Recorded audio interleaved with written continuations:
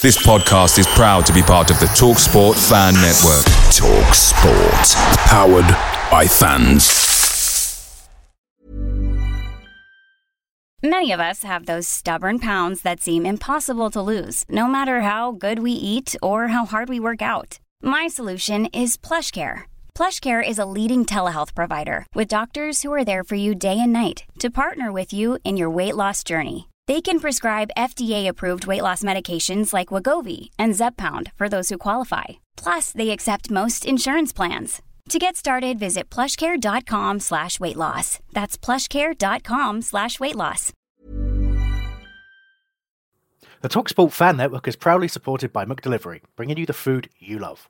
McDelivery brings a top-tier lineup of food right to your door. No matter the result, you'll always be winning with McDelivery. So the only thing left to say is, you in? Order now on the McDonald's app. You can also get reward points delivered too, so that ordering today means some tasty rewards for tomorrow. Only via app at participating restaurants, 18 plus, rewards registration required, points only on menu items, delivery fee and terms apply. See mcdonalds.com. All the latest news from around Selhurst Park. This is News in Brief. Crystal Palace secured all 3 points at Selhurst Park on Saturday after defeating QPR by 3-1.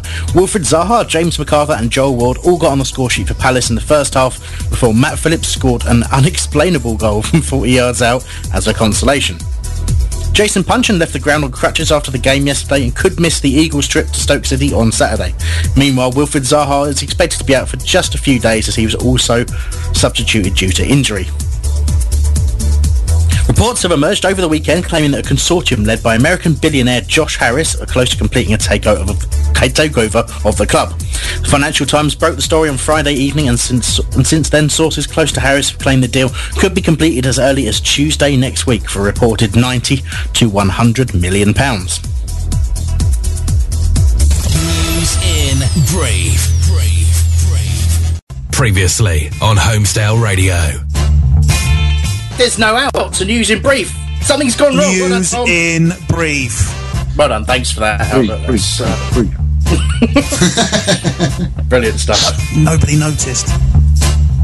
Do you think his age goes against him a little bit? I mean, he's 28 now. Nick Gussett. Yeah, I think that is definitely. He's definitely not 28. That is definitely having an effect, his age today, I can tell you. My point I was going to make on Puncheon, if no one else is going to say anything else, is what are his England chances? As long as he stops having those sort of first 15 minutes, because he's got to do consistently. And stops having off-field antics. That won't go in your favour and we'll get an England call-up. Yeah, no, another good point there as well. And doesn't seem to stop Steven Gerrard, Wayne Rooney, Rio Ferdinand, Ashley Cole. For all our contact information and to send us an email, visit holradio.net/contact. Hello and welcome to Homesdale Radio. My name is Chris Hambling and I am your host tonight. So we look back at a week that has ended with a huge win at Selhurst Park against Chris Ramsey's Queen's Park Rangers. With me tonight are Alex White. Hello. Hello. Alex Penge. Hello. Hello. Patrick O'Connor. Hello. Hey, buddy. And Nick Gillard. Hello, Nick. Nick is here. Good. Are you finished swearing now? No. All right, good. Well, more swearing later. Tonight we have Tav producing, which is why we had News in Brief at the start of the show for no apparent reason. He's also the editor of theeagleselement.com. Do check that out. Get in touch with the show tonight. Head to holradio.net/contact for all the ways you can do so. And Nick will be in the chat room, which is holradio.net/chat. So coming up for you, we have our analysis of Palace's 3-1 win over QPR as they blew away the opposition in the storming first half. We'll also be chatting about the HF protest and some takeover talk, which is gathering pace. It would be News in Brief here, but instead have some sort of a contact jingle or something.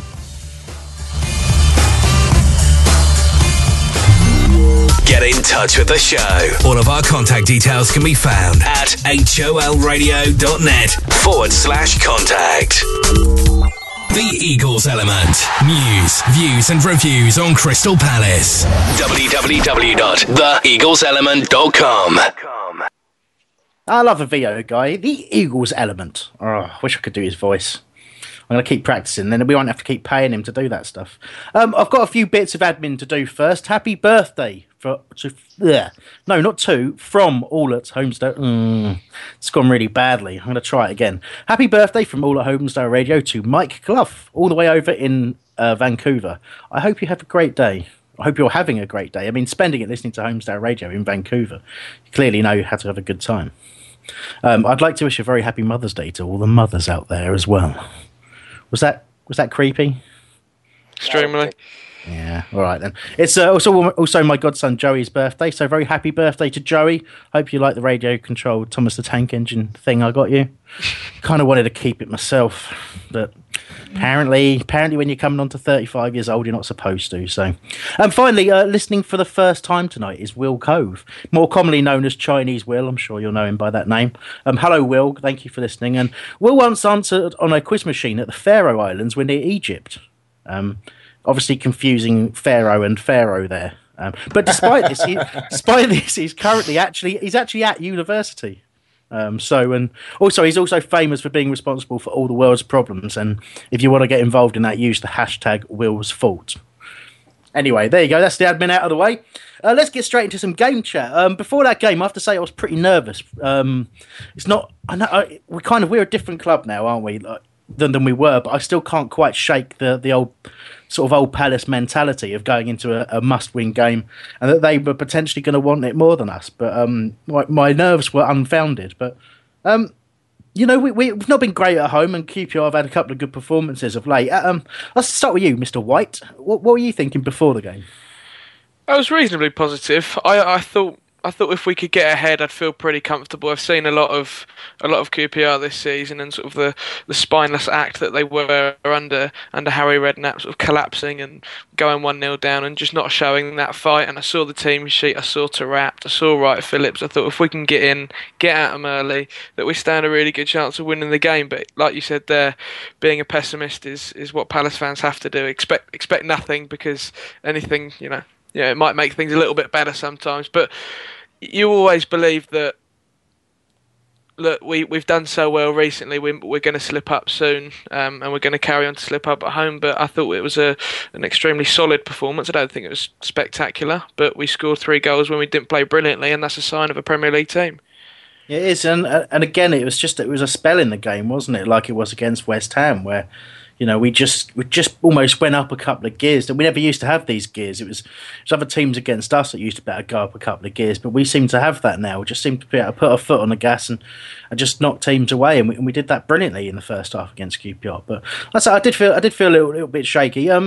So I mean, in terms of team news, Patrick, obviously I think the only real change was Glenn Murray back in place of Gale, and I thought that made a huge difference. Don't you reckon? Without a doubt. His hold out play yesterday was absolutely superb. He linked up perfectly with both of our wingers. So I just think that having up top just has a big difference and just a big addition to our team. And if you think about, we spoke earlier about the loan spell to Reading, I think it really has helped him not only get his sharpness back, but his fitness level. So I think right now he's definitely primed, ready to go. And you can tell from Pardew's remarks, he's also happy to have a healthy and ready to go Glenn Murray, because even for that first goal, his link-up play with Balassi for the cross to Paul Wilp when he hit the post was just brilliant. And again, we need that, and it really is such a difference between the side that played against Southampton and yesterday's side. But the front three working together, Alex P this time. I was really encouraged to see the way Murray linked up. I mean, it was evident in the first goal, which we'll come to a bit later. But just in general, really, Murray's not just a battering ram up the top there. He's he's got so. We know he's a clever player, but it's actually his ability on the ball, the way he's actually linking up play and making passes, and obviously winning those little fouls in there.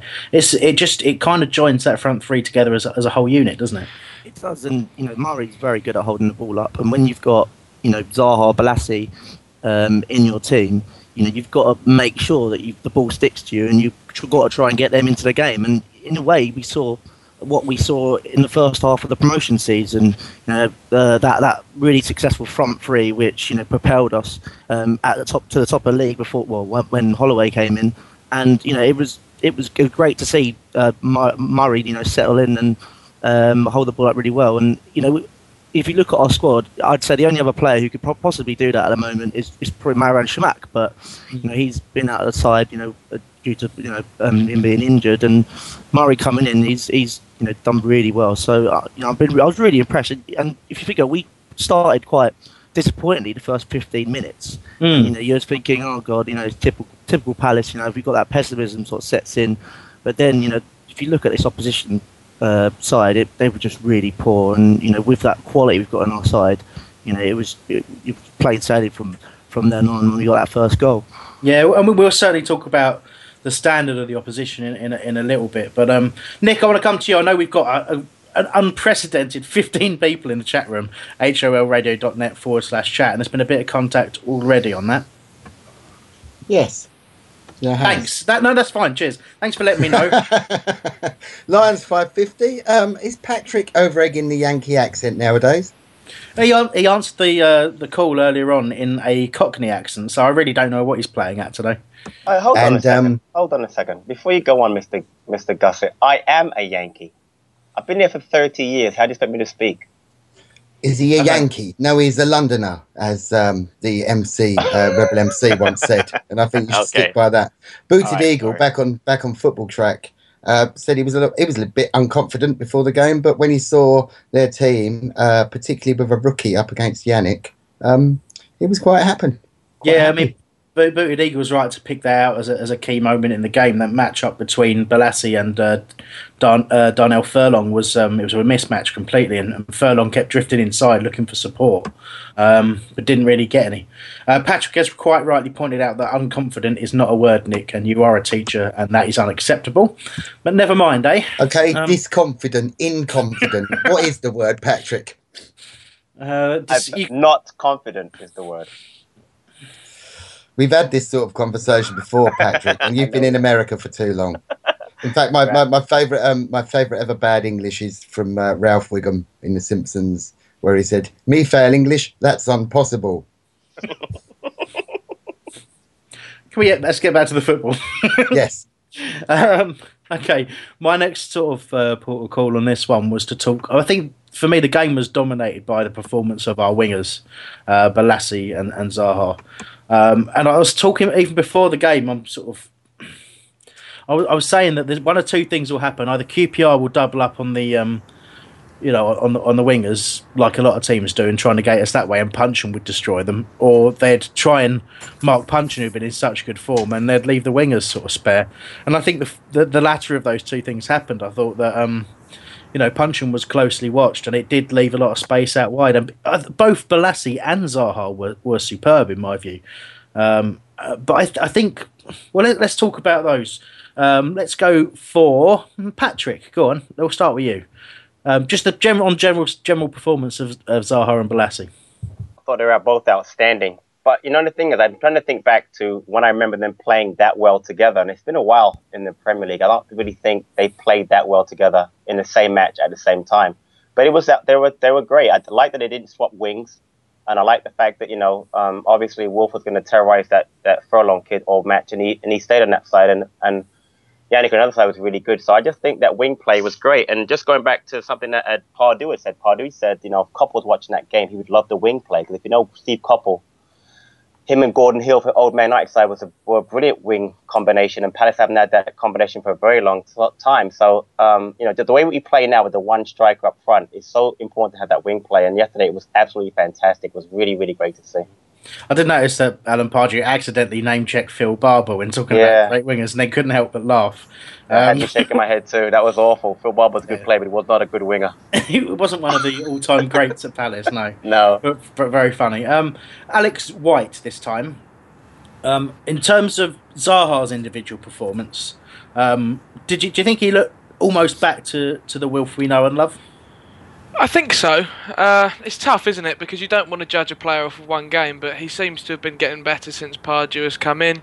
He's played games consistently, and that's the one thing that we've all said about Wilf, that you have to believe in him, you have to give him the games, and that's what he's getting. And with the competition now, with more players than ever in our squad, Wilf has to play well, and if he's given that confidence, then absolutely he has every chance of getting back to where he's going to be. But I think of course, I was going to name drop Glenn Murray at this point. He really helped get Balassi and Zaha into strong attacking positions. Both goals, although the pass for the second one wasn't great by Murray, it still allowed the ball to be broken down a bit, and Wilf's got the ball out wide and come in.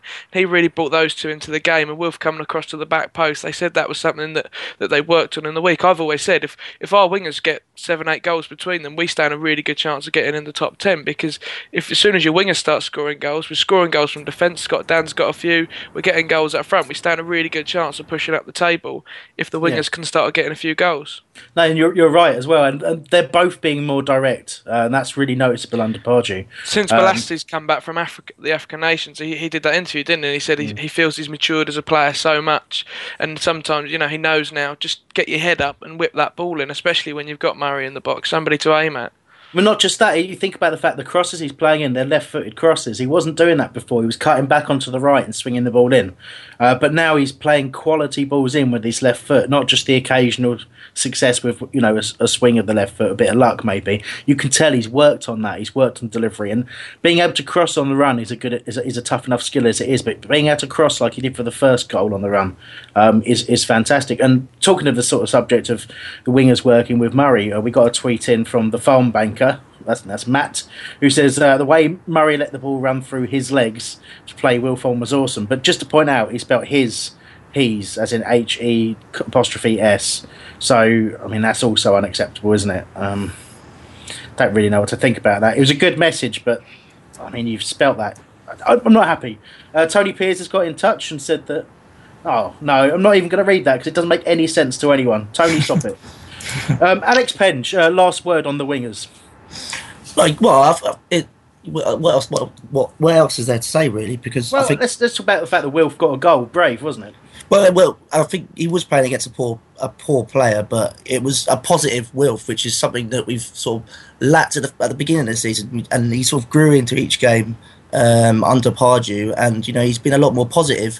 He's cutting in on his left foot a little bit more than he did in the beginning of the season, and he's combining really well with Balassi. I think at times I would have loved to see Balassi switch to right earlier on in the season, but now he's sort of made that position his own, cutting in from the left hand side, and with likes of MacArthur and Ledley sort of contributing as well in terms of goals. It's positive. I think we saw a stat on Match of the Day that I think we're one of the top 4 sides in the division to have the amount of different scorers. I think we got. I think it was 21 different or 16 different scorers in this squad this season. And I know in January we were desperate for a striker. If we had that striker in, would we be playing the same way? Probably not. In a way, I think there's a lot of good team spirit in this side, and it'll be quite difficult to see what Pardew does in the summer, whether he does invest in this big striker, which a lot of Palace fans were crying out for. Yeah, it's a really good point, and both Nick and Patrick want to respond to that. So I'll shut up. Nick first. I loved Murray's flick-ons to the right to Wilf. QPR just didn't know what to do with him. I think actually as well, Puncheon played a blinder yesterday, and it was only when Puncheon and Wilf went off that I think we went downhill a bit, although I'd like to think that it's next Palace player Clint Hill that had a bit to do with QPR coming back into it, but I'm sure we'll come back onto that later. But apparently BMW means Balassi, Murray, Wilf. It makes much more sense. I didn't know that instantly. Something that's been referenced before, but yeah. Hashtag BMW. But yeah, QPR just didn't know what to do with them, did they? I've never seen a poorer team as QPR were in the first half, to be fair. Yeah, I don't massively like the constant references to how bad QPR were, because I think it does us a bit of a disservice. But they took some risks with their selection, which I'll talk about in a bit. Will Cove, he's still contacting us despite my abuse of him earlier on, and he's saying great goal from Zaha. Shame someone put the post there. Hashtag Will's fault. But it was one hell of a collision. Very very quickly, I just wanted to make the point also that on that first goal we've got both Alan Pardew, Yannick Balassi and Wilf Zaha all made reference to the fact that in training Pardew's been on at them about when one winger's sort of going down one wing, the other winger has to get in the box because we're playing with one forward. And it's something that we've talked about on Homestay Radio a few times. And it's weird because it kind of reminded me of the playoffs when Ian Holloway said the same thing. He'd been on at Wilf to get across his fullback and get in.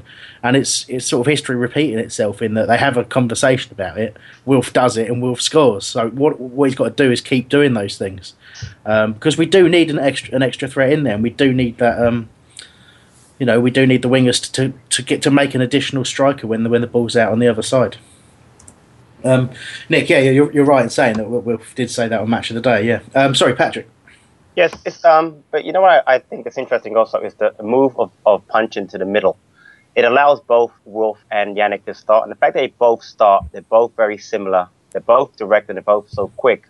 You mentioned that before, Chris, how you thought that when Punch was on the outside, he slows the play down, and I agree with you on that. But now having him in the middle to spray the balls around and have those two guys on the outside, the two fast guys, has made a huge difference in the way that we play. In addition to that, you mentioned Wilf getting in at the back post. On the second goal, MacArthur crashed and got in, and we haven't seen that a lot with that inside midfielder, central midfielder getting in the box too. So you can tell that a lot of things that, and I'll give credit to this, Pardew is you can tell he's an excellent coach, for the players, because he sees a weakness or he sees something to work on, and you can tell they work on set plays, they work on certain things, and then you can see it in the games, and they're going to be much better because I think Ian Wright mentioned that he'll make certain players better players. He'll see what they need to work on. So you can tell that we're going to be a better team because of the way that Pardew trains the players. I think that's something to really look forward to the rest of this season, obviously for next season. Yeah, you're right. Wright has said that a few times on various forms of media about how as soon as Pardew was appointed as Palace manager, he knew that he would get hold of certain players and turn them into better players. And he's definitely doing that with the wingers. And you can tell he really likes that option. And we've been crying out for it. We've been crying out for it ever since we went up with Balassi on one wing and Zaha on the other and tore teams apart. And then you think about it, that front three is the front three that tore apart. Tore everyone apart for promotion. It's what it's kind of like it never had an opportunity to function at Premier League level, and now it does. And when you think you've got Puncheon behind it playing superbly, and you've also got Marouane Chamakh waiting in the wings to sort of get a go when he's fit, which should be next week. And you start looking at our team, and it's so many of them have now proved themselves Premier League players, and not just low-level Premier League players, quality Premier League players, that we look one hell of a team at the moment. And I'm keep trying to get used to it. I keep expecting the worst. And when I say us play, even when we play badly, we're competitive with everyone, really. And it's just such a refreshing change to be talking about a team that's looking up and not looking down at this stage of the season.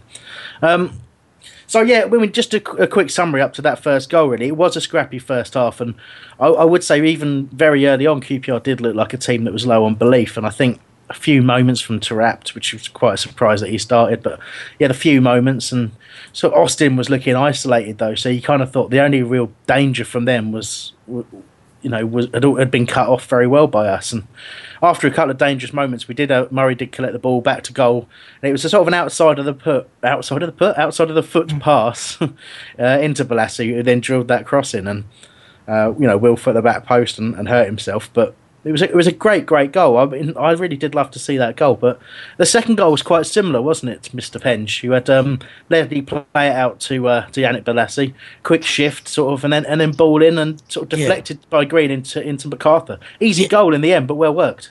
Yeah, definitely, and just shows again going back to Balassi that how much cutting edge he's got this season, and something that he's learned from his travels and in Africa for the African Nations Cup, being the sort of main man for Congo, and he just looks a lot more decisive. And I think most of the team's on the same page at the moment. With Muzza, dummying the ball for the first goal, MacArthur getting into those positions that you want to see players from midfield getting into. It's very positive, but we've got not get carried away. We did play against a poor team. And that back four, back four was just completely ancient. With the likes of Hill, Onua. You've got a young, untested fullback in Furlong, and Yun, who's not looked the greatest in the Premier League. So I'm looking forward to the tougher tests. Likes of Liverpool, and Man City, to see whether how much we've sort of progressed. Especially under Pardew. But it's very positive, and they were up for the taking there, weren't they? After that second goal winning. They were indeed. I know what you're saying about testing yourselves against the better teams. For me, the most recent test against Arsenal, we came out of that with no points, but that was when it almost started to turn for me, because we actually outplayed them at times, for quite a long periods of the game, and it was the best performance I've seen against a top side from a Palace team in a long time. Neither of the goals should have counted, and. Yeah, I mean that's when I started to sort of believe a bit more that we're not just going to stay in the division, but we can start building and looking forward. And it just every week I seem to get there's more and more signs that are pushing us in the right way. Feeling very, very positive at the moment. Nick, chat in the chat, wholeradio.net/chat. He's saying we dodged a bullet by not getting Defoe. Yeah, well, certainly, yeah. When you consider that he's got a couple of goals for Sunderland, when you consider the price that he came with, yeah, we absolutely did. There's a few bullets dodged, Connor Wickham, although been playing mainly as a wide player for Sunderland, he's not exactly set the world alight. There's Gomez, who we actually matched the asking price for, but Swansea sort of, because they sold Bonnie, changed their minds, got away with that one as well, really, because it's odd. It's odd to think that. And I didn't believe it. I'll be honest. I've said it on this show enough times that I didn't believe that Glenn Murray was the solution. But there he is. He's in the front line, and all of a sudden he is the solution. Long term, absolutely. We've got to do something up front. We've got to get someone else in. But who's to say he's not good for another couple of seasons yet? He just reads the game. Why did you Murray, he's on a different page to everybody else. I don't know what happened there, Nick, but you stopped talking and then you just said the same thing. How confusing. But you're right, he does read the game so well.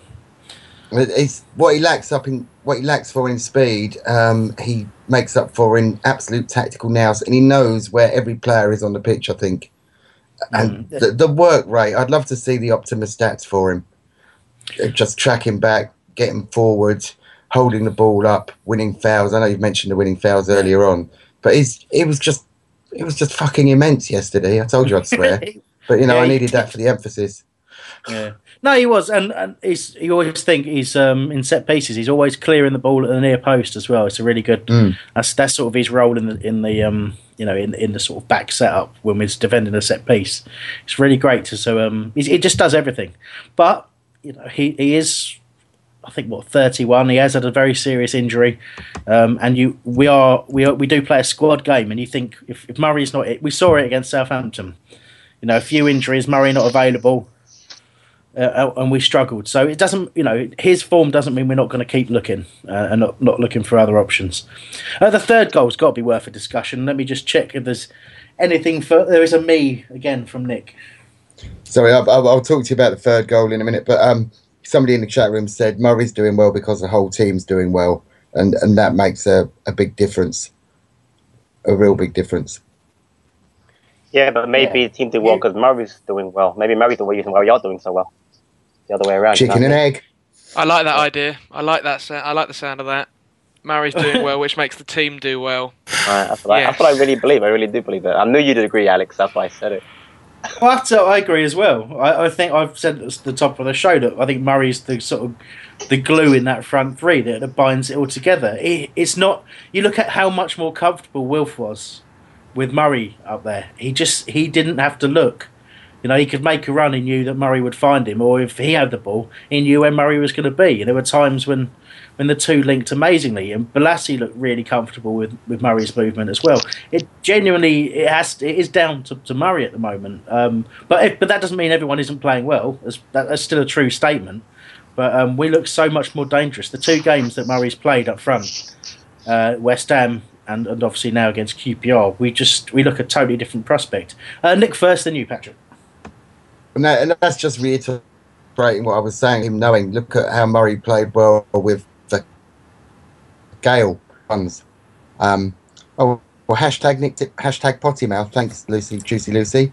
No, and he just knows. And I don't know about Gel knows. It's hashtag Murray knows. He knows where they are, which makes you wonder what's going to happen with Shamak when he's fit and well. It does make you make you wonder to a point. But I mean, you don't drop anyone when they're playing well. That's what you don't do, isn't it? So at the moment, Marouane Chamakh is a bench player, and I hate to say that because I know when we've had Terence on, he says similar things that you have to play your best player, and I do agree with that as a statement. Other than the fact that punching is having such a huge effect on the game, you can't drop him, and that's essentially where Marouane Chamakh's going to play. So the only other option is sticking him up top, and you wouldn't drop him. You wouldn't drop Murray for him at the moment either. The thing is though, when Wilf and Puncheon came off, when I looked at the bench at the start of the game, I thought we've got no midfielders on, forgetting that Gale has been playing out left. But we did look a bit short in the midfield, I thought. Yeah, Patrick.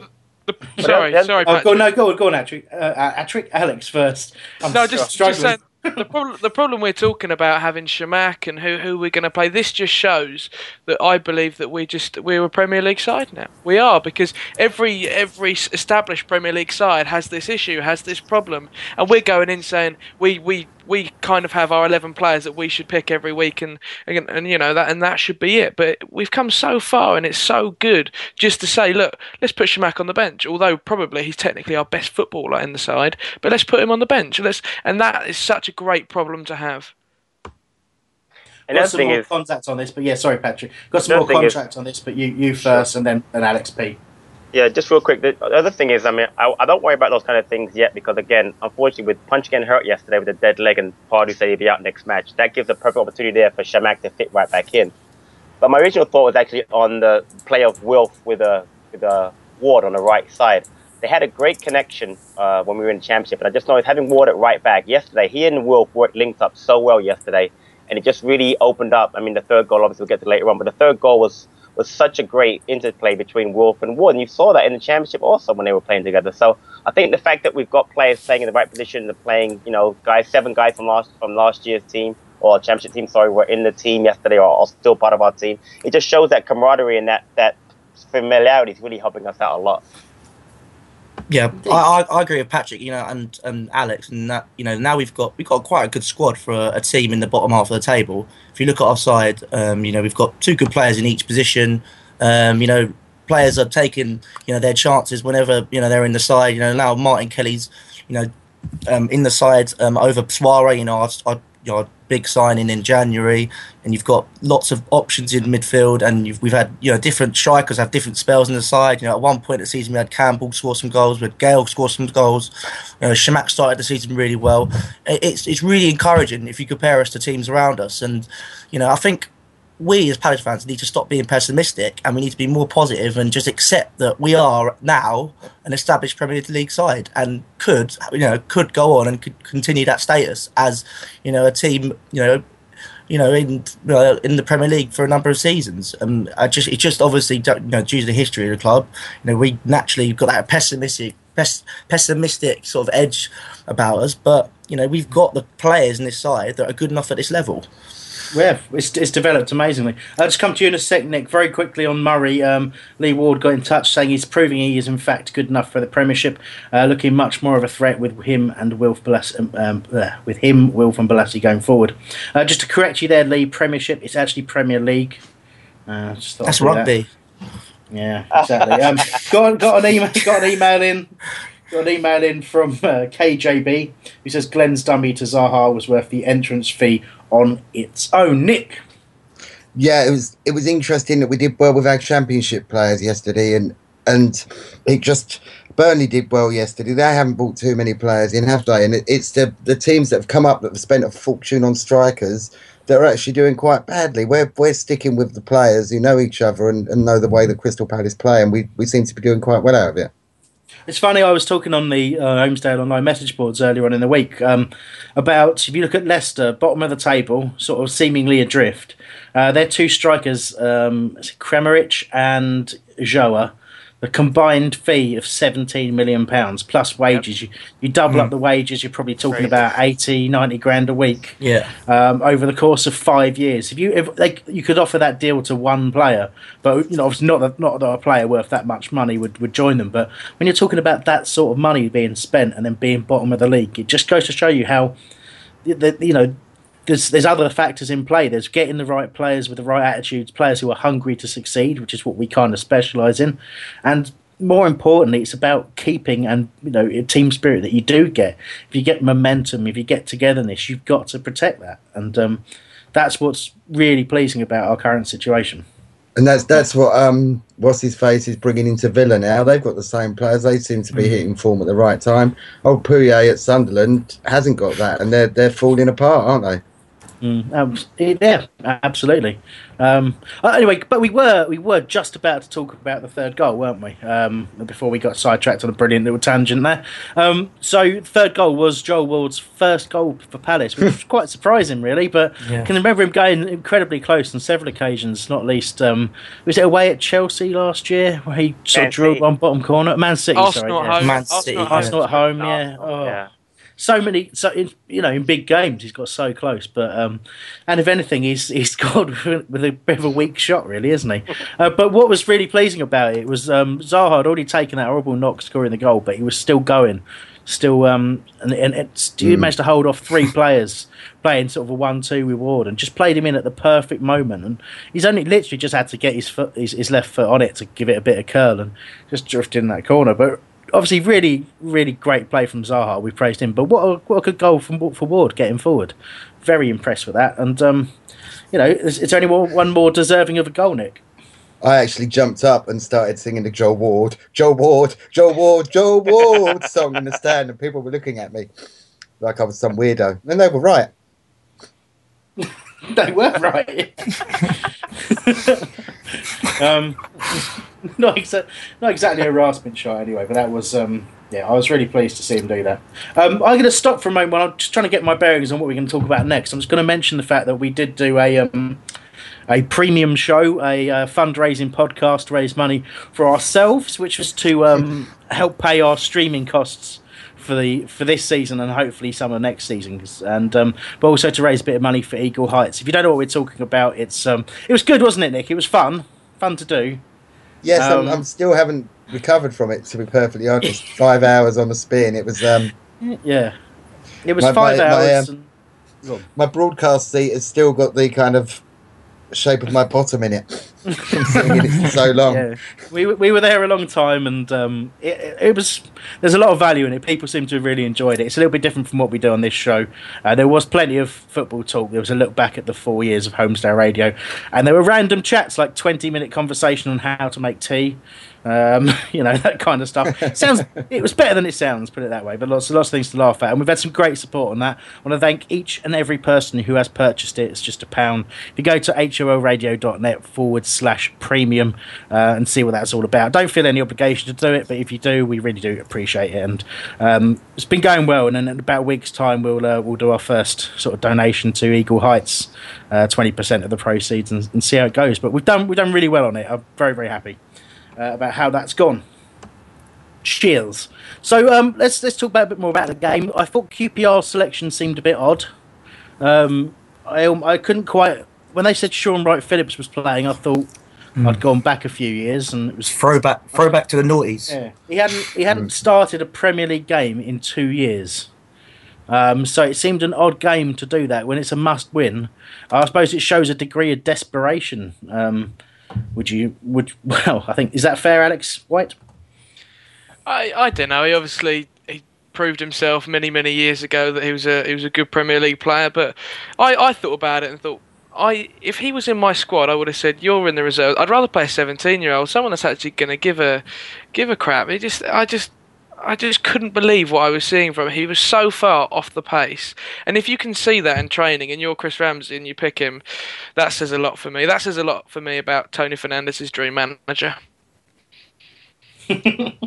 damning words from Alex White there. Specialises them. Alex Penge, have you got any more sympathy, or are you just as harsh as Alex White? Not even more harsh, they were just completely past it. Most of that 11, it completely baffles me that someone like Wright-Phillips, Onua, Clinton Hill, dare I say it, no matter, I know he's a legend for us, but he's not good enough at Premier League level. And you could say that some Championship sides are probably a better sides than QPR at the moment. You look at Derby, you look at Bournemouth. I reckon they'd probably, put more of a fight than QPR did yesterday. It's quite sad, but there's no sentiment for us. You know, we're a Premier League side and they're a Championship side at best, going by how they looked yesterday. Well, if they go down, they could end up being a conference side pretty quickly. Alex, sorry. Taarabt looked quite good actually when he touched the ball, but when you're in a relegation battle, he's just the last man that you actually want. When you're going away to Selhurst Park, why would you start with Taarabt? You just get a man that's going to put in a few crunching tackles, get in your faces a bit. Not that a man, if he gets bodied off the ball by Joe Ledley, he's not going to care for the rest of the game, and that was just a ridiculous decision, and that's the naivety of somebody employing somebody that's never managed a game of football in his life until this season. Yeah, indeed. We've got plenty to cover. I just want to very quickly go back over some of the contact that we've had in regarding Glenn Murray. I know famous. Sorry, no, it was my Twitter screen has frozen at the worst possible moment. If there's any way I could. That's bad time. I think it was Paul Martin who said that could we get Kevin Doyle back to clean his boots? No, it was Phil Morgan. Phil Morgan. Oh, I'm sorry. I got P and M. Kevin Doyle. Yeah. Yeah.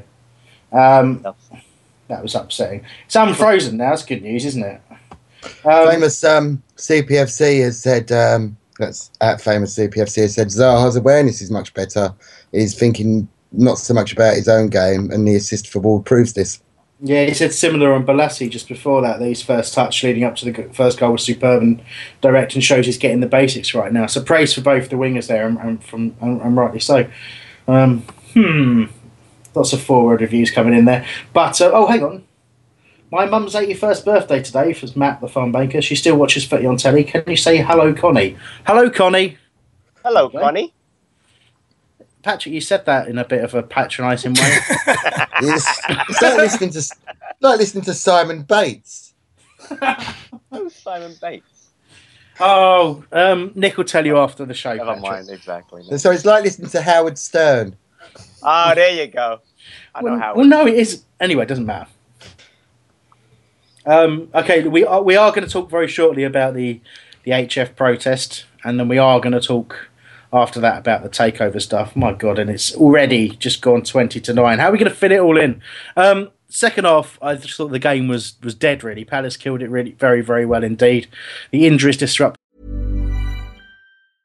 Ready to pop the question? The jewelers at BlueNile.com have got sparkle down to a science with beautiful lab-grown diamonds worthy of your most brilliant moments. Their lab-grown diamonds are independently graded and guaranteed identical to natural diamonds, and they're ready to ship to your door. Go to BlueNile.com and use promo code LISTEN to get $50 off your purchase of $500 or more. That's code LISTEN at BlueNile.com for $50 off. BlueNile.com, code LISTEN. Away days are great, but there's nothing quite like playing at home. The same goes for McDonald's. Maximise your home ground advantage with McDelivery. You win. Order now on the McDonald's app. At participating restaurants, 18 plus, serving times, delivery fee and terms apply. See mcdonalds.com. To the rhythm, and I did notice a comment about that from the chat room, Nick, about the fact that the injuries disrupted us. Yes. Some miscreant called Booze said, I hate to say it, but we missed Puncheon when he went off. The free roll seems to suit him at last. And I was saying that yesterday as well. He just seems a much better player. And he's so flipping hard, whereas most players would have been stretchered off. He spent 20 minutes hobbling down the touchline to come off the pitch rather than, that's how hard he is. Indeed. And for Boo to change his... he's always been fair on Puncheon as Boo. Certainly. I totally agree that we have found a role that suits him and is getting the best out of him and enabled him to step up to another level. And he doesn't go missing in games anymore in that centre. He's always involved, isn't he? Which is really nice to see. And because he's in there, Ledley's dropped back a bit deeper and seems to be playing well there. Yeah, I mean, you got to think Ledley's. He had a decent enough game. You got to think Ledley's place is the one at threat when Jedinak comes back from suspension, which is another thing to consider. But we obviously got to give a bit of time to talking about QPR's goal from Matty Phillips. He's a very, very good player. A lot of Blackpool fans would tell you he was the better player out of him and Ince, even when Ince was at his best at at Blackpool. But Phillips is someone who's promised an awful lot for a long period of time, but he was very poor in that game up until the point he scored that goal. It was just an absolutely stunning strike. I haven't seen anything better, Patrick, for a long time. It's a ridiculous goal. First, he's not better than Ince, by the way, in my opinion. Ince is better than him. But it's a 43-yard shot. The ball, I watched the ball in slow motion. It never rotated. It just stayed on its. I saw the Nike logo the entire time, and Jules was actually ready for the shot. You could tell Jules was set for the shots and hit inside the crossbar. It's the best goal I've ever seen at Selhurst Park. I know people talking about the last year, Kasami's goal last year, and you could argue either one, but I just thought the distance, the movement on the ball, it was a brilliant goal. It was fantastic. It really was a great shot. I can't imagine seeing it in person, what it must look like. It was, I mean, from my perspective, I just think that the ball's over, isn't it? The ball's going. It's a long range strike, and it's going over all the way until probably a quarter of a second before it hits the back of the net, off the underside of the bar. No, exactly. You know what I'm saying. It was. I mean, I can hear a lot of typing noise, so someone's forgotten to mute when they type. Not me. Yeah. Nicola. That's what I'm like pre-show, by the way, everyone. I'm always shouting at all of them, telling them off for stuff, and I accidentally let it on air there, so I'm very sorry about that. I'll tell them that you like playing cribbage. Shut up! Don't tell them that. That's a secret. Damn it! I do like playing cribbage. It's good.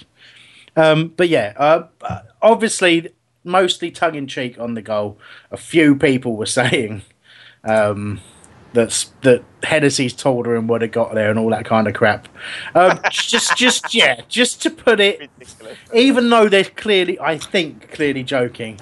Yeah. It's not. I don't think there's anything to talk about in terms of Julian Speroni's position or anything like that. I think it's completely understandable that ball went in the net. What I would say is, I thought it was really good to see the way Pardew managed that question before the game when he was asked would Hennessy get a chance because Speroni's made a couple of mistakes, and I think a reporter said to him, no one's untouchable, and Pardew just looked straight at him and said, at the moment he's our number one. Yeah, that was brilliant. And the thing is, he's not whether he believes 100% that Speroni's not at fault and has been playing brilliantly, blah blah blah. It doesn't really matter because he said that. That's a huge boost to Julian Speroni. It shows respect.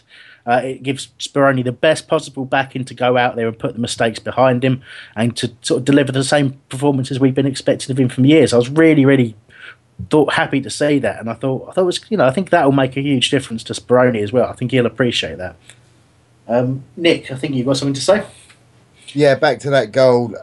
It's one of the few goals where lots of people applauded an opposition goal, and I've been going. It's my 40th year going to Selhurst this year, and I think Kasami's goal last season is the only one that comes close to matching it for sheer brilliance. I mean, people will refer back to the Beckham goal, but that was against Wimbledon, so it doesn't really count. But what a bloody goal! It was as good as Ambrose's, and Phillips just woke up and seemed to be the catalyst for everything that QPR did after that. I thought. Yeah, no, I think that's a completely fair comment. And yes, Speroni had to make a really good save from him not too long up before the end of the game either. Got two good hands to it and tipped it around. But they only really started playing in those last 20 minutes. But we'd taken our foot off the gas and we'd taken a couple of key players off by that point as well. So, I mean, I don't think there's any danger of saying that they were underperforming against us and then showed their true colours. I think we just let them back into the game at the last moment. I don't think there's too much to it. Very, very quick comment on Charlie Austin. A lot of attention before the game was on him as a potential England striker and how great he's been and all this kind of crap. And a lot of people have said in the past that Charlie Austin's a player we should have signed, and that he's the natural replacement for sort of Glenn Murray or something like that.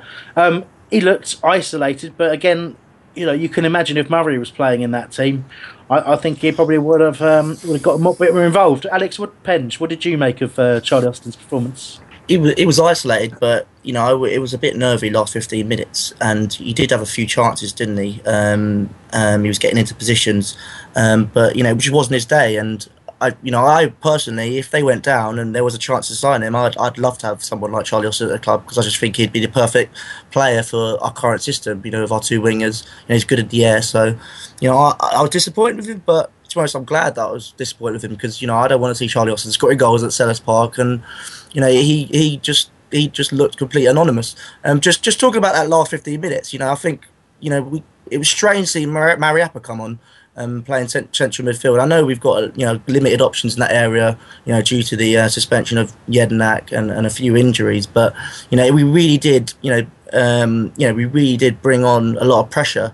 It was a bit nervy. I think they had a few chances, they had a few corners, and I know at one point I know the Palace fans were olaying the QPR players' passes, which was quite funny. But I felt like lucky we didn't feel like idiots that they didn't get that second goal, because it would have been a nervy last 5 minutes, because they were growing into the game, and actually they just ran out of time. In the last 10 minutes. A couple of bits of comment from there, Nick. Yes, indeed. Hansi says he thinks we'll get Austin in the summer if he wants to stay in London. And somebody's put something that scrolled out. J-Dog 3 said Charlie Austin was totally nondescript. He was totally nondescript. Alex, somebody called Alex White. Yeah. Missing Charlie Austin. Last seen Scott Dan's pocket.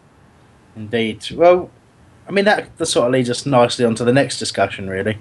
Who was man of the match? Balassi was given it on TV. Obviously, 2 assists, I think, played a part there. James McArthur had a very, very good game, as he often does, consistently an excellent player. Wilf was brilliant until he went off, and we saw plenty of effort in from him. Nobody underperformed at all. But I thought Scott Dan was absolutely immense. Nothing got through him. He played one pass in that game, didn't he? Volleyed pass just straight out wide. It's just, oh my word. He is one hell of a player. He really is. I think a few people laughed not that long ago when Steve Parish put him in his all-time best Palace 11. But he hangs around a couple more years. I think a fair few more people will be doing that. But anyone else got anything different views of who was man of the match? I thought Joe Ward had a very good game. I think he looked a lot more confident, a lot more comfortable on the ball, a lot more comfortable going forward, which is nice to see, because he hasn't done that for a long time, really. Probably this season, not since last season. Remember that Chelsea game where he ran down the left wing and crossed it in, but you haven't really seen that from Mouldy this year. But it's nice to see his confidence getting back, and when you're playing against a poor side like QPR, who allowed us to get the ball wide, it was a perfect opportunity for sort of him to get back to his best, and I thought he was absolutely fantastic. It's interesting you talk about QPR allowing us to get wide. I think we talked I think it was when Terence was on, we were talking about why we struggled at home this year. And he was saying because teams are approaching it in a different way. QPR had to win that game, didn't they? And I think the fact that they came out trying to set up an attacking way just let us play right through them. And I think that was certainly an impact there. But going back to men of the match, Nick? Yep. Coach Matt says Balassi. Dweeb thought that MacArthur was good. Some iffy bloke called Tony Pears said Scott Dan. That's correct. Somebody else said it's funny how Kelly's started looking good now. We got Soiree in, but Coach Matt doesn't rate him. Lucy says Punchin was man of the match. We were worse when he went off. James Marshall says mine was Matriappa, and then corrects himself to Mariappa. But I think Adrian Matriappa is a much better name, so I'm going to go with that from now on. But Mariappa did come off the bench and do relatively well and secure things up. I couldn't work out where he'd come off the bench to actually play initially. In fact, I'm still not completely sure where he played, but he certainly did a good job in there. Just trying to think we've got anyone else. Robert CPFC went for Wilf, didn't they? Go on. Can I just say we had so many players that were on their game yesterday that QPR didn't know what to do. And we've got a team now where we've got the likes of Balassi and Punchin and Wilf who can all run up players and make them shit their pants. If you've got 3 players like that in a line going forward, the opposition aren't going to know what to do. When Wilf went off, we had Gale come on and sort of did a similar thing. And I was a bit worried that we had all Balassi, Punchin and Wilf on at the start because it didn't give us the opportunity to change things if we needed to, if things weren't quite going our way. that was a bit of a worry. Yeah, I do understand where you're coming from on that, but no, I'd rather sort of stick to the point you made at the very, very start, which was that nobody underperformed at all, and that more to the point, we have so many players that are now causing other teams problems. It's nice that we're starting to make, we've changed from a team that worries about how the opposition are playing, and we try and make opposition worry about how we're playing, and I think that is the way forward for us. I was going to ask you what you thought Sonogo's chances were now that Murray's in form, but I kind of think that's a redundant question. That is, with at the moment, Murray's not going to give that shirt up to anyone, I don't think. It's a but Sonogo obviously joined to play games, and I don't know. Is he going to get any game time? Do you think, Mr. White? Yaya Sonogo now? I don't like to slate people. I know we've been here before with Patrick and we've had this conversation, but it's when the problem is when you have someone like Murray who just chases everything down. You know exactly what you're going to get. He goes for things he knows he's not going to get, and you bring Sonogo on, who is the type of modern player that won't do all the industrial things that Glenn Murray will do. It brings Sonogo down because you think, oh, he's not trying, he's not working hard. He's clearly a very talented footballer because he wouldn't have played at this level. He wouldn't have got to the other teams that he did play for. But it's just, I just can't see him playing consistently for Palace. And I think it will be Murray's got booked with 20 minutes to go, and we'll bring Sonogo on because I think Pardew's going to be wary of that second yellow being picked up really easily. Because he'll be targeted even more now, Murray. He goes down pretty easily as it is, but I think that's good target man play. You launch the ball, you gain yards. He hits the deck and you gain yards. But you can see Sonogo and Amiobi being the impact for Murray, because the way that Murray performed yesterday, the way that Murray performed against West Ham, it's working. There were two different styles of games. We played differently in both games, and he was effective in both of them. Alex P, you was cool. Yeah, and I don't want to tempt fate, but once we get to that position where we are safe, I'd love to see some of the youngsters get a chance. Likes of Jake Gray, a few other players like Alassani, other players that are young enough and probably good enough to get their chance at the end of the season when we've got a lot of dead rubbers, because I think it'll be quite difficult to beat last year's position of 11th. But if we can, blood in a few youngsters, it'll be much more beneficial to the club than, bringing the likes of Sonogo or Amiobi. Amiobi's probably going to be off in the summer. Sonogo will be back to Arsenal. And I just think that it'd be a waste, not giving these players a bit of experience. That's a fair point. I think that certainly Boateng is a shout for getting a bit of game time in the midfield. But maybe Kai if he's back. Yeah, I'm happy he's been out on loan at Cambridge. He gets a reasonable amount of game time out there. Innes, I think. I don't know. Innes has got injured again, hasn't he? He went out on loan to Port Vale, and he's got himself injured for the rest of the season by the sounds of things. But it's just. It's a difficult one, isn't it? You want young players to get a chance, but at the same time, the young players do have to be good enough. And it's kind of almost a catch-22. You don't know if they're good enough until you try them, but you can't try them in case they're not good enough. Well, we saw with QPR, they brought on a youngster, didn't they, towards the end of the game, and they've nothing to lose, and we're going to have nothing to lose at the end of the season if we do get enough points. I don't want to tempt fate, but. It seemed quite likely, so why not? We're a team that's famous in bringing in youngsters, and why not give a few youngsters a chance? I know Pardew didn't really do that much at Newcastle, but there's no risk, and it means that they could probably get a chance in the Championship on loan next season. So, I think it's not a risk at all. Okay, well that's an interesting point. I'd say I think. There's always arguments, isn't there, over protecting the integrity of the league, keeping your form going, and keeping the rhythm going for the players that are in the team, and all this kind of stuff. Did you say integrity of the Premier League? Sorry, just with the reffing and all that. No, I counted 8 handballs yesterday. 8 bloody handballs that the ref didn't spot. The ref, I've got to say this, it wasn't on my topic of discussion, but just because we won 3-1, we don't really talk about it, but the referee Lee Mason was absolutely awful. Just truly awful. And and to be honest with you, it was more for us than it was for QPR. He let so much clear, just absolute clear fouls go, and we got. Certainly, opening for sort of 10 minutes or so, a couple of players got absolutely clattered, and he didn't pay any attention to it. There were basic things going wrong, wrong people being given throw-ons. Just truly terrible. Go on, Alex. White, lay into him.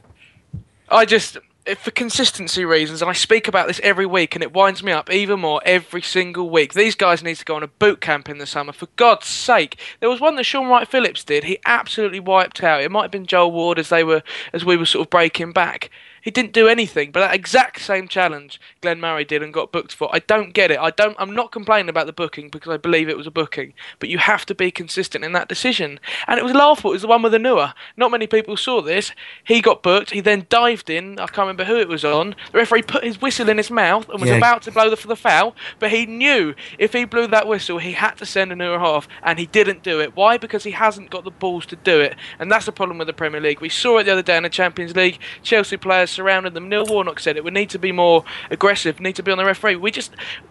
Referees need to man up and just make their decisions based on what they truly believe, rather than thinking about other influences. And it has to change. And if it doesn't, it's just going to get worse. It's a tough job, and we have got a decent standard of refs in the Premier League, but the consistency has to improve. There's two bang on from the chat room there. Yanekti's saying about the ref doesn't wave play on when Yala got grabbed by the ankle. It's by Carl Henry. Carl Henry already had a booking. And then he grabbed Yala's ankle as he ran past him. There was a subsequent foul by Sandro, and Sandro ended up getting the booking. And again, that's exactly what you're talking about, Alex. He didn't have the bottle to make the right decision and give it for the first foul, which would have given us the correct advantage by sending off Carl Henry, who is useless, by the way. But instead he took the easy option of booking Sandro for a foul that wasn't really a booking. They both should have been booked. They both should have been booked. Yeah, it's a fair point, actually. If you book one, you've got to book the other as well. And also, Booted Eagles said it was a Stonewall penalty on Yannick Bolasie, and that wasn't the first half when Delaney had a little bit of a volley straight afterwards. But there was a clear foul on Bolasie, who, he usually plays with a massive smile on his face, and even he was furious for that. Absolutely couldn't believe nothing was given. I do have to mention that Andrew Windsor has given the man of the match vote to Alex Manos, so well done for that, mate. Just to catch up on that from earlier. All right, look, I was going to ask various other questions, but we've got to talk about two other subtopics: the HF protest and the takeover talk as well. So I was going to ask, are we safe now? Some of you seem to think yes, some of you might think no. How high can we finish realistically? But those are things we can ponder another time. I was also going to give a quick mention to Clint Hill and talk about him for a while, but we won't do that, other than to say it was nice that he got a good reception. And it was also nice that he gave a good reception back to the Palace fans as well. Great player for us, and amazing that he's still playing in the Premier League in a lot of ways, because we all thought it was past it when he left us. But great player, and obviously changed the game for them as well. Came on and shored up the defence and looked like the only player who really cared properly for them. And obviously he only knows one way to play the game, and that's 100%. So nice to see him again, and he deserves better than that, Ravel, I think.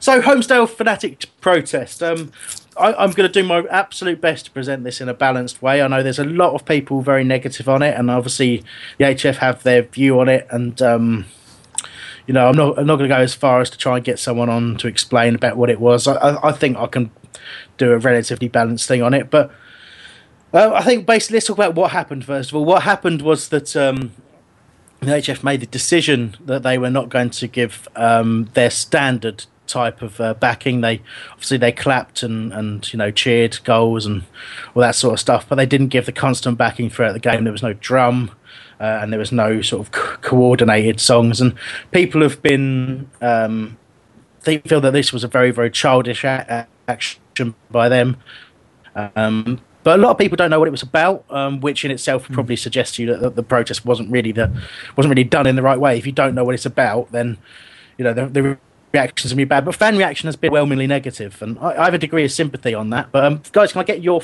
reaction, depending on what you know? What was your reaction to it? I'll start with you, Nick. I'm going to work round. So go on, Nick. What did you think of it? Well, I didn't really notice until somebody had told me after the game. But when they said there was no drum, I thought, oh yeah, there wasn't a drum, and the chants did seem to be coming from other parts of the ground.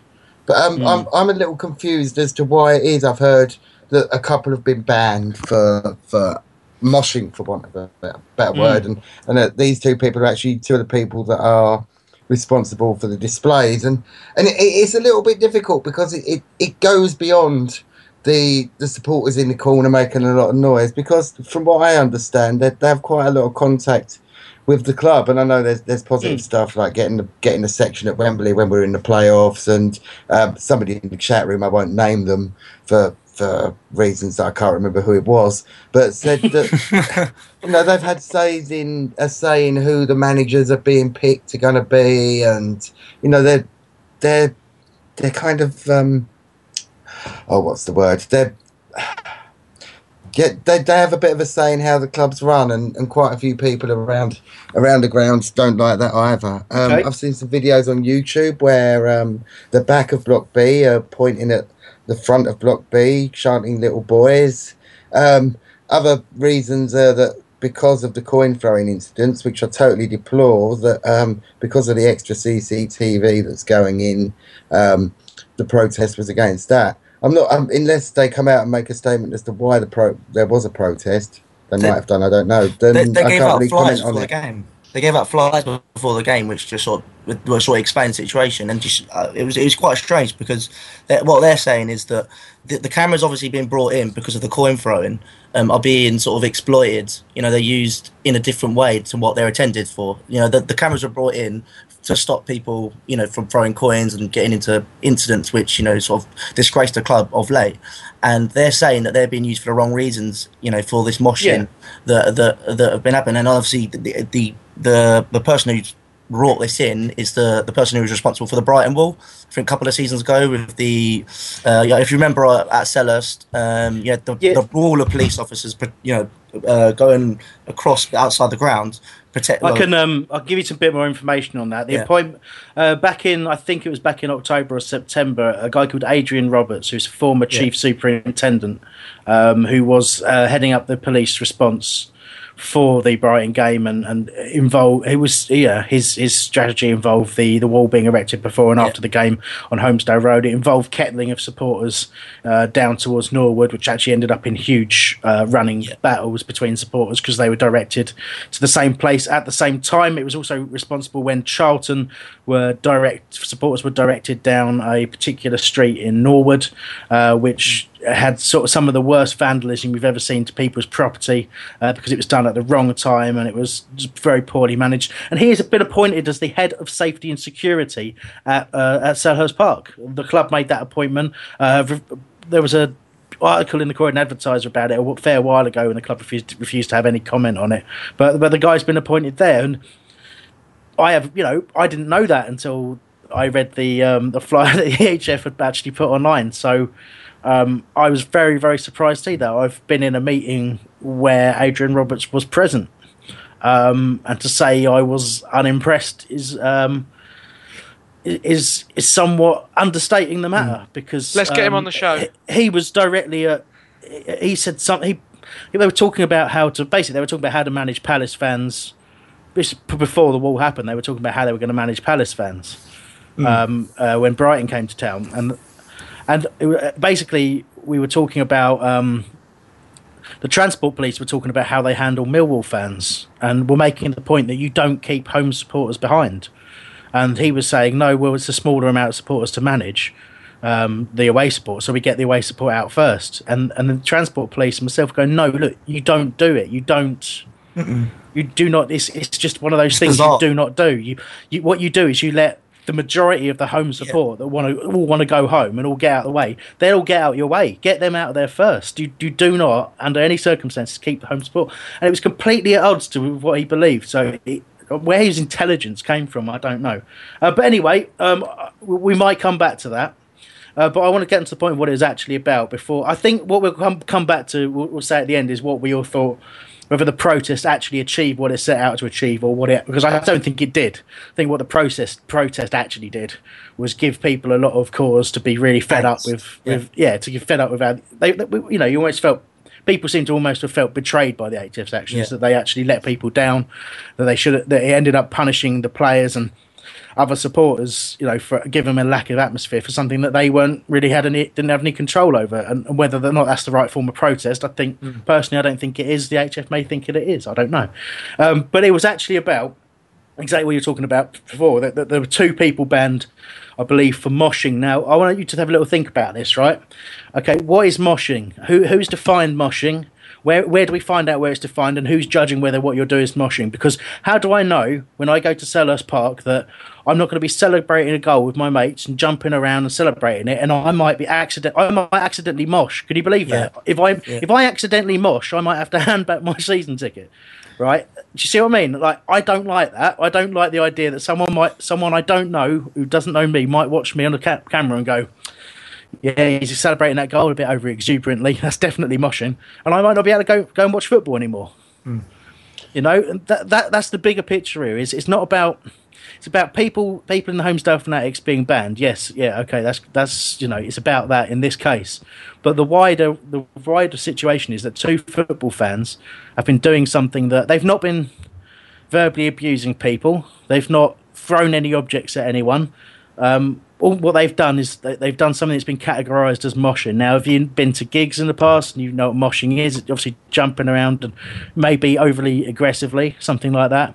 I don't know if they've been warned about it before. I don't know any of that information. Isn't it? Sorry, Chris. Sorry to interrupt. Isn't it when people put their arms around each other? Isn't that, because I've seen that sometimes in block B and block A, where people put their arms around, and so you see it in European leagues where people jump up and down with their arms. The Poznan and Man City fans. It could be.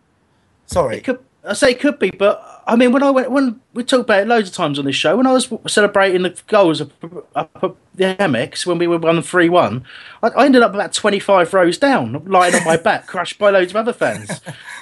So I probably should just have handed myself into a steward and said, sorry about that, I overreacted. Please ban me. Doesn't help that you've got a top hat. You're going to be well seen with a top hat on. What are you? You're making a reference. You're making a reference to a picture that no one else can see, Nick. I hate it when you do this. Here you go. Urban Dictionary. Moshing, a dangerous genre of dancing related to heavy metal rock music, usually done in a crowded area by pushing, shoving, and jumping. The denser frontal part of a concert gig will usually have the craziest stunts, such as trampling and crowd surfing.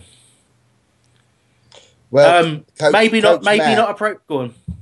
Coach Matt says, well, if that's what moshing is, then some of us families in the family end are guilty too when we score. And Kasowski in the chat room, wholeradio.net/chat, which, well done, everybody. We've had record crowds in there tonight. Thank you. Exactly, Hambo. Most of us go effing nuts when a goal is scored and we end up in the row below. There you go, yeah. Chris. Yeah, go on.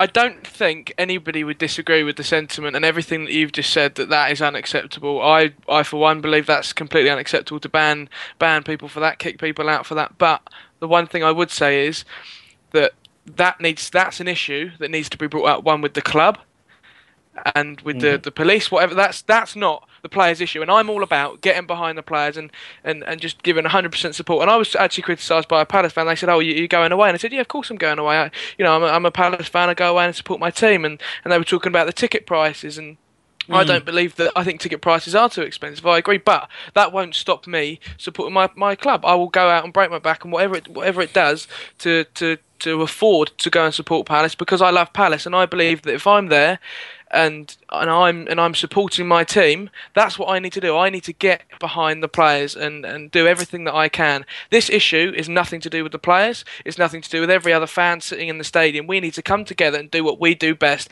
We're recognised as the best fans in this country because that's what we do. Come rain or shine, if the players are playing well, if they're playing bad, we sing, we're loud, and we support them.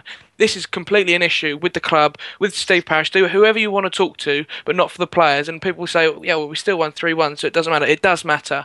This can't continue. This needs to be an issue that we take up with the club, not the players. We need to sing and get behind the players. And if there was abuse between our own fans, come on, we're not Millwall. Let's not start singing at each other. We sing together for our own players, abuse the opposition, and just be Palace fans. Be Palace fans, not a political party that's trying to prove something. Let's take that let's leave that outside of the football ground. That's something that happens on the outside.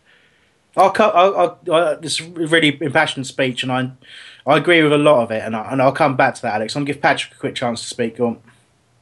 It was just very strange because I didn't know what was going on, but you could tell watching on TV that something was going on. So I went to Twitter very quickly, and that's how I found out about the moshing and the ban. But I'm with Alex 100%. You've got to be there to support the team. If you're not going to support the team, why would you even go to the match? HF comes off with a lot of protests. They put their signs up and all that. And you know what? I've got comments on that. But if they want to do that, that's fine. But if you're going to go into the ground, you should support the team. And there was a noticeable, for me, before we scored, a noticeable lowering of the atmosphere. In fact, the commentators were actually saying it just didn't feel like Selhurst Park, because obviously they're used to the drums and the singing. So for me, it just didn't seem the same right kind of protest. And I read the program.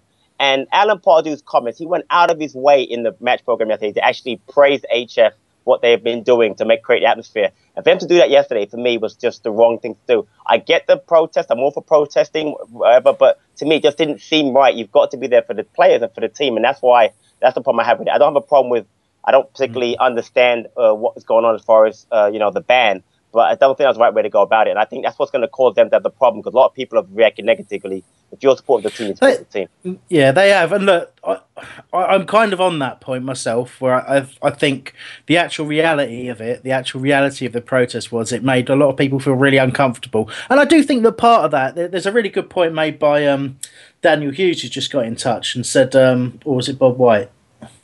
Daniel Hughes might have been something else. Bob White, I think it is. You said, as a group, we were too reliant on their vocal performances week in, week out. Saturday proved we need the other 20,000 to sing too. And it's kind of that point that point I think made.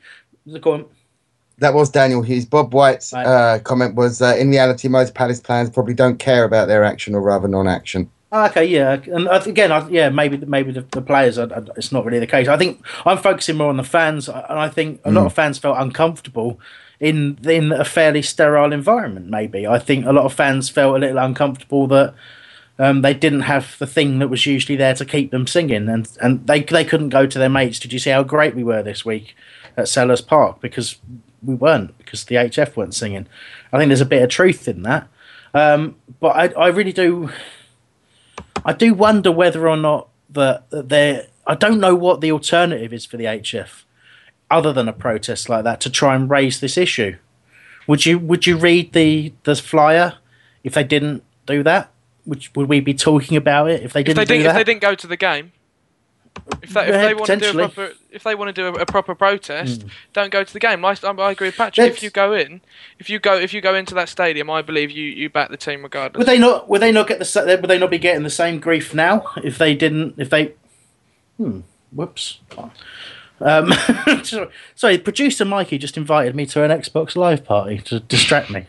That's annoying. Actually, would they not be getting the same grief now if they if they didn't turn up? Less. I don't. Less grief. I don't know. I think they get more grief. I think that would make them divide the two groups of supporters even more, because we've seen teams, especially in Europe, in Italian leagues, that turn up to the ground maybe 10 minutes later or 15 minutes later, and to protest over certain issues. And if the HF did that, there would be absolutely carnage in the Homestell. And I think this is the only way they could have done it. Maybe a silent protest, but again, that could have divided two groups even more. I feel a bit sorry for them, because they've sort of given the club a bit of character and something that sort of sets us apart from other teams in the Premier League. And if we look at the support, 10 years ago, all right, we were loud, but Fanatics have given us something extra, something to sort of stand out from the crowd. They've given us new songs, they've given us these eye-catching displays, they're giving political statements. All right, I know sometimes the banners can be a bit over the top at times, but maybe they just got bored of banners and thought this is the only way forward for us to get a point across. And you've got to respect them for that. But but again, it's one club. We should all be united, and I think maybe they should have educated fans that. Before going to kick off, because it's just seemed out of the blue, just on match day, these flyers all scattered about on the floor of the concourse at the Homestell. It was poorly executed. I think if they'd have educated the fans a lot better in the forums, on Twitter, then the fans would the rest of the fans at Homestell would have understood, and there wouldn't have been that angst between the two supporters. And it's just one of those things which is poorly executed. And I feel sorry for them, but this is something that's just totally unfortunate and unacceptable. And we can't be losing some certain supporters because of tedious rulings. Okay, we're gonna have to wrap this up quite soon, but very, very quickly with you, Nick. You make the point you're going to make, and then I'll try and wrap this up. be interesting to see if they've banned them because we've got possible new owners coming in, and we don't want any troublemakers because we don't want to put the block on the intended takeover. I actually think I like the HF protesting banners because they have got a worldwide audience, and I do think that the worldwide audience do need to know what the greed is in the Premier League. I actually agree with that part of it. I know lots of people don't, but we've all got a thing for Palace, haven't we? Whether we're in the family stand, whether we're in the Stevenson lounge, or whether we're, doesn't matter where you are. As long as we can all get behind the team, that's all that matters. Yeah, there's a couple more points I wanted to discuss, and maybe we'll do it in the future. But I'll just say a couple of things on those. Was that Coach Matt thing that when we score in the dads? Did you say that earlier? When we score the dads? No, I haven't said that yet. I do that with my son. When we score, the dads in the family normally throw their kids up in the air. I do that. I mean, surely that's dangerous. They be very careful. I think. Yeah, exactly. Ban the kids and the dads for that. Yeah. No, but I think that I'm going to make a serious point on this now. Look, I do think that the HF maybe if they I'm sure they knew that the negativity would come their way when they made the decision that they made. I really hope that at some point that they can figure out a way of getting sort of some attention on these issues, wider attention, that other fans focus their attention on these problems that they're actually trying to fight against and trying to put views across about. I hope they can find a different way of doing that, and then contributing to a sort of a sterilisation of the atmosphere at Selhurst Park. But I do understand that it's something that's within their control and that is noticeable. It clearly is noticeable, but I hope there's a slightly less negative way of doing it. But the nature of surveillance at football, I think, is a really big problem. If you travel away a lot, I'm sure you'll have a view on this as well. You get an awful lot of attention at certain grounds that's completely unfair. You get stewards acting in ways that are completely unfair and unwarranted. You get, various different matchday staff, and I don't want to see that coming in at Selhurst Park. And I think when it does, I think it needs to be raised, because you're still looking at a situation where two individuals have been singled out on CCTV that was put in. Well, it should be there. It shouldn't be there to spot people during the game. You shouldn't have someone sitting in a control room going, they're misbehaving, I can ban that one, I can ban that one. They should be there for, retrospective action or to try and stop a serious incident. They shouldn't be for punishing people for minor misdemeanors. And that's, for me, is incredibly wrong. I've just noticed that Lions 550 saying, will he sign off by saying take care of yourself and each other? I might. It is a bit Jerry Springer. But I also noticed that people saying, people said if you're doing nothing wrong, you won't get into trouble. Well, that assumes that those people who are making the decisions about whether you're doing something wrong are honest and are competent. And reality often proves otherwise. Reality often proves that the people making those decisions are vindictive and were bullied as children, because, that's the sort of people who want those jobs. I mean, I might be being a bit extreme there, and I was essentially referring to anyone who joins the police force. But anyway, I'm going to start getting myself into trouble if I carry on. So, look, I would say have a think about it. Have a think about how you feel being watched at a football match and what people might be judging about what you're doing. And, my genuine concern is that, people might start getting... how many of you stand up at a football match? Well, you know what? Now the CCTV can see you standing up. We used to say you're not going to get a letter through the door one day telling you that for persistent standing you can't come to Selhurst Park, and they're going to sell you to a tourist. Some people get phone calls and bans for persistent swearing, don't they? They do. Apparently. They do, yes. Don't talk about that under any circumstances. So, I think it's time to finish, Chris. We're going to talk about the takeover because it might happen. Let's talk about it when it has happened. How about that? Yeah, just a very, very quick word. Let's talk about it when it does happen. But a quick word on it. Obviously, gathering pace. There's plenty of rumours going around at the moment. There's some interesting articles if you haven't read them already. Look in Financial Times, Telegraph today is very, very interesting. Lots of people now being named as supposed. It's essentially a Wall Street takeover of Crystal Palace. Hopefully, it'll be a little bit like the Wolf of Wall Street, and can all have a lot of fun with some incredibly unpleasant people. Not sure really that's the right message at all. Take care of yourself and each other. Bye.